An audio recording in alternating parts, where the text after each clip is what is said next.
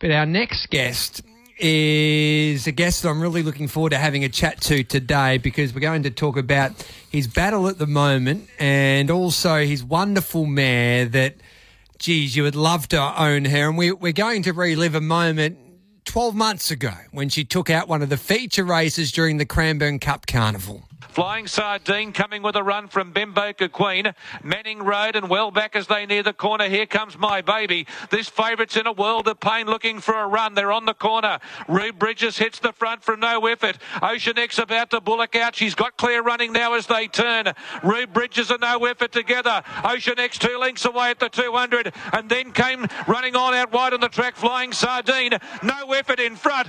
What a change of events this is. No effort's holding them. Two in front of Rue Bridges and Ocean X, and no effort. No effort wins it a half length to Ocean X.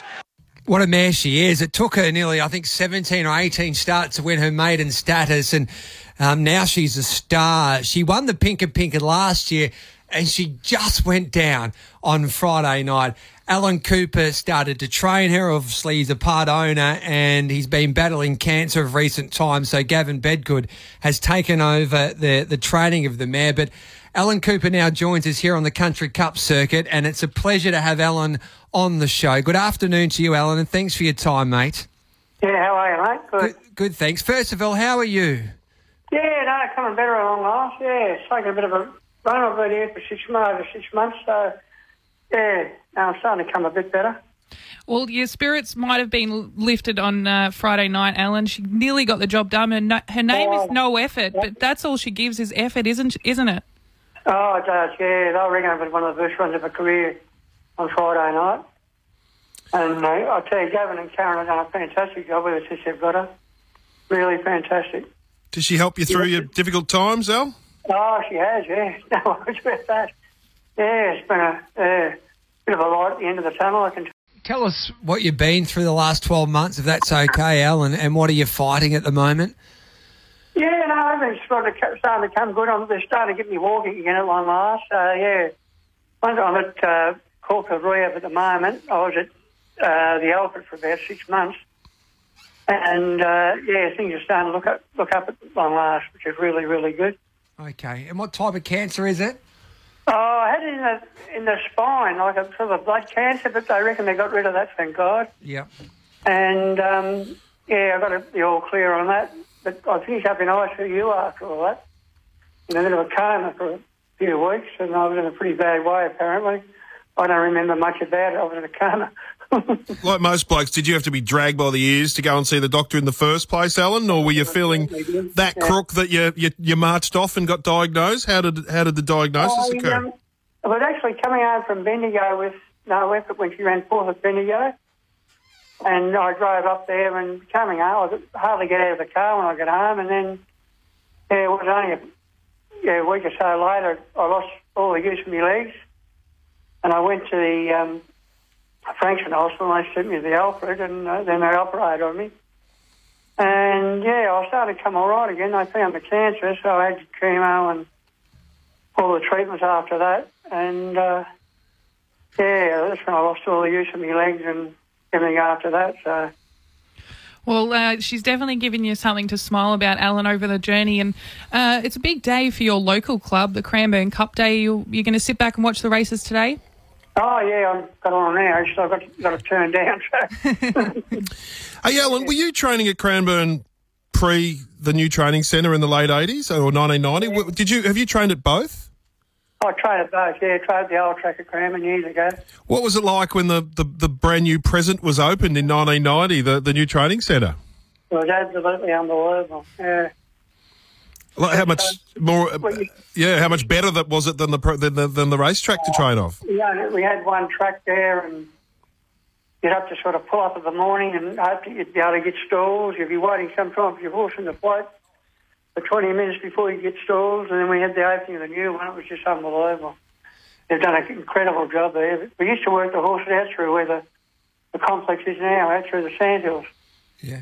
And all sandhills. So when you think of Cranbourne, Al, what's it like to train there? Is it like a big family? As Neil Bainbridge pointed out, there's 140-odd trainers there these days.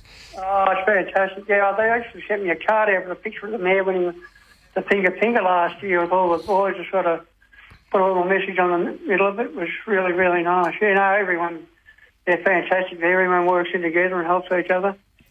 So you'll be cheering for one of them, the local winners, and we've already got one with Greg Urell there. Have you got a tip for us in the Cup? I like Richard Lammy's horse. I was hoping the track would have been a little bit wetter for us. Shot of Irish? Yeah. Yeah, I thought it's had pretty good form going to the race, got good racing under it, but yeah, I think the tracks might be a little bit too good for it today, although it has won on a good track. Hey, Matty, I know you love these stories, and I love the no-effort story, Al. Tell us about your perseverance with this mare, because how long did it take her to win her first race? Yeah, 16 starts it took. Yeah. But look, she should have won probably before she did. She was very unlucky a few of the starts. But when she broke through, she really broke through. Where'd you get her from? My son, our son Jared actually broke her in, and he sort of really liked her, and I rode her a couple of times, and we got a chance to sort of buy a share of her, and went on from there. You going to be able to throw your leg back over one down the track? If I get walking again, I'll be happy at the moment. Well, this can be your dream, your aim. No, I'd like to think I will, so I'll see what happens down the track. And Al, she won that Pinker last year, but was that victory at Caulfield on the 29th of September 2019, was that the first time you'd been to Caulfield? Was that your first Metro runner? It wasn't my first Metro runner, but I'd had runners there before, but a long time ago, yeah. Yeah. I hadn't been to Caulfield for years before that. Long time. And I need to ask you about the leopard print black pom-pom colours that she races in. Yeah, well, Melissa Ross-Hennessy's partner, Melissa, unfortunately, she died of cancer. She designed those colours, and no one actually liked them for a start, but everyone loves them now. And, she was a bit funny about but everyone she asked, weird sort of colours, but well, everyone sort of really likes them now, which is great. Well, you can't miss no effort in the run, and you must be proud of her, mate. Is that the inspiration to get out of hospital and hopefully train her to another victory?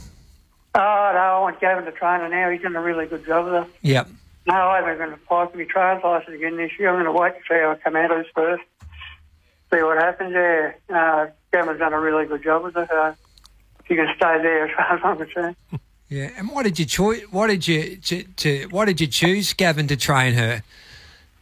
Pardon? Why did you choose Gavin to train her?